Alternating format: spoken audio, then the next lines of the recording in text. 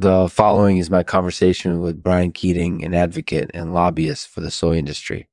This interview will cover all sorts of interesting things about soy and its impact on human health, the soy market, and the challenges faced by the soy industry today. So sit back, relax, and enjoy.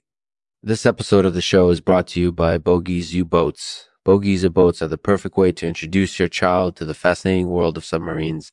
With Bogies U-Boats, your child will have a blast learning about history, navigation, and more. So don't hesitate and head over to bogiessubmarines.com today to purchase your own set of Bogies U-Boats. Thank you for supporting the show. Hey everyone, this is Lexman of the Artificial Podcast. Today we're talking with Brian Keating, an advocate and lobbyist for the soy industry. So Brian, thanks so much for joining us today. No problem, Lex. Thanks for having me. So Brian, first of all, can you tell us a little bit about your experience with soy? Absolutely. I've been working with the soy industry for quite some time now. I started out as a lobbyist representing the processing sector of the soy industry, and then over the years I've become more involved in advocating for the entire soy foods category. So what do you think are the main benefits of eating soy? Well, I think the main benefit is that soy is a very nutrient-dense food. So it contains all 10 of the essential amino acids, as well as a healthy dose of plant-based protein. It's also low in cholesterol and saturated fat, and it's a good source of dietary fiber and magnesium.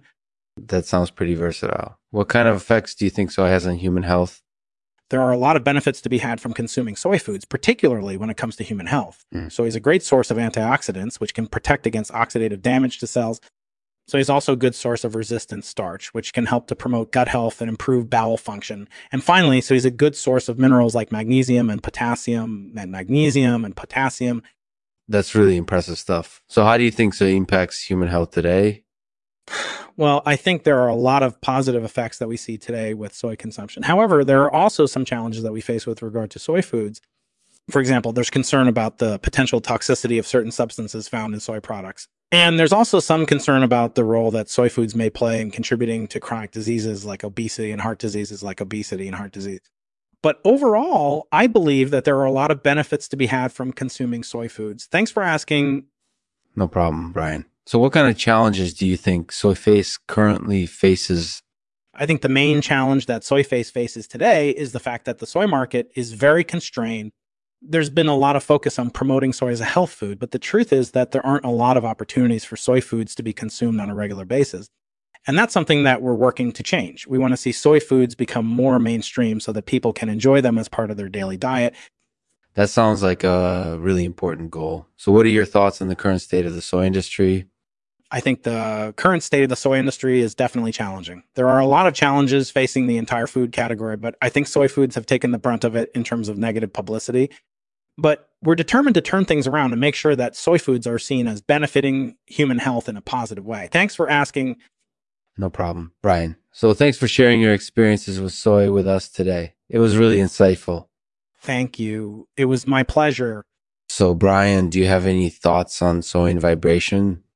Yeah, I'm passionate about it. I believe that soy foods can offer significant benefits when it comes to preventing vibration-related health conditions. In particular, so they can help to reduce the symptoms associated with conditions like tension headaches, TMJ issues, and more.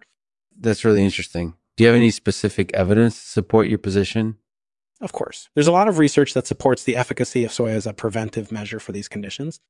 And I believe that we'll see even more compelling evidence as soy foods continue to receive more attention from mainstream health advocates. Thanks for asking. No problem, Brian. So thanks for sharing your insights with us today. It was really insightful. Thanks for listening, everyone. Please share this podcast with your friends and family, and please leave us a review on iTunes if you enjoyed it. I'll leave you with a poem called The Soybean. The soybean, most perfect of all. From China to Japan, it thrives in soils that are poor fare, producing sustenance for nearly all. The soybean is truly a gem.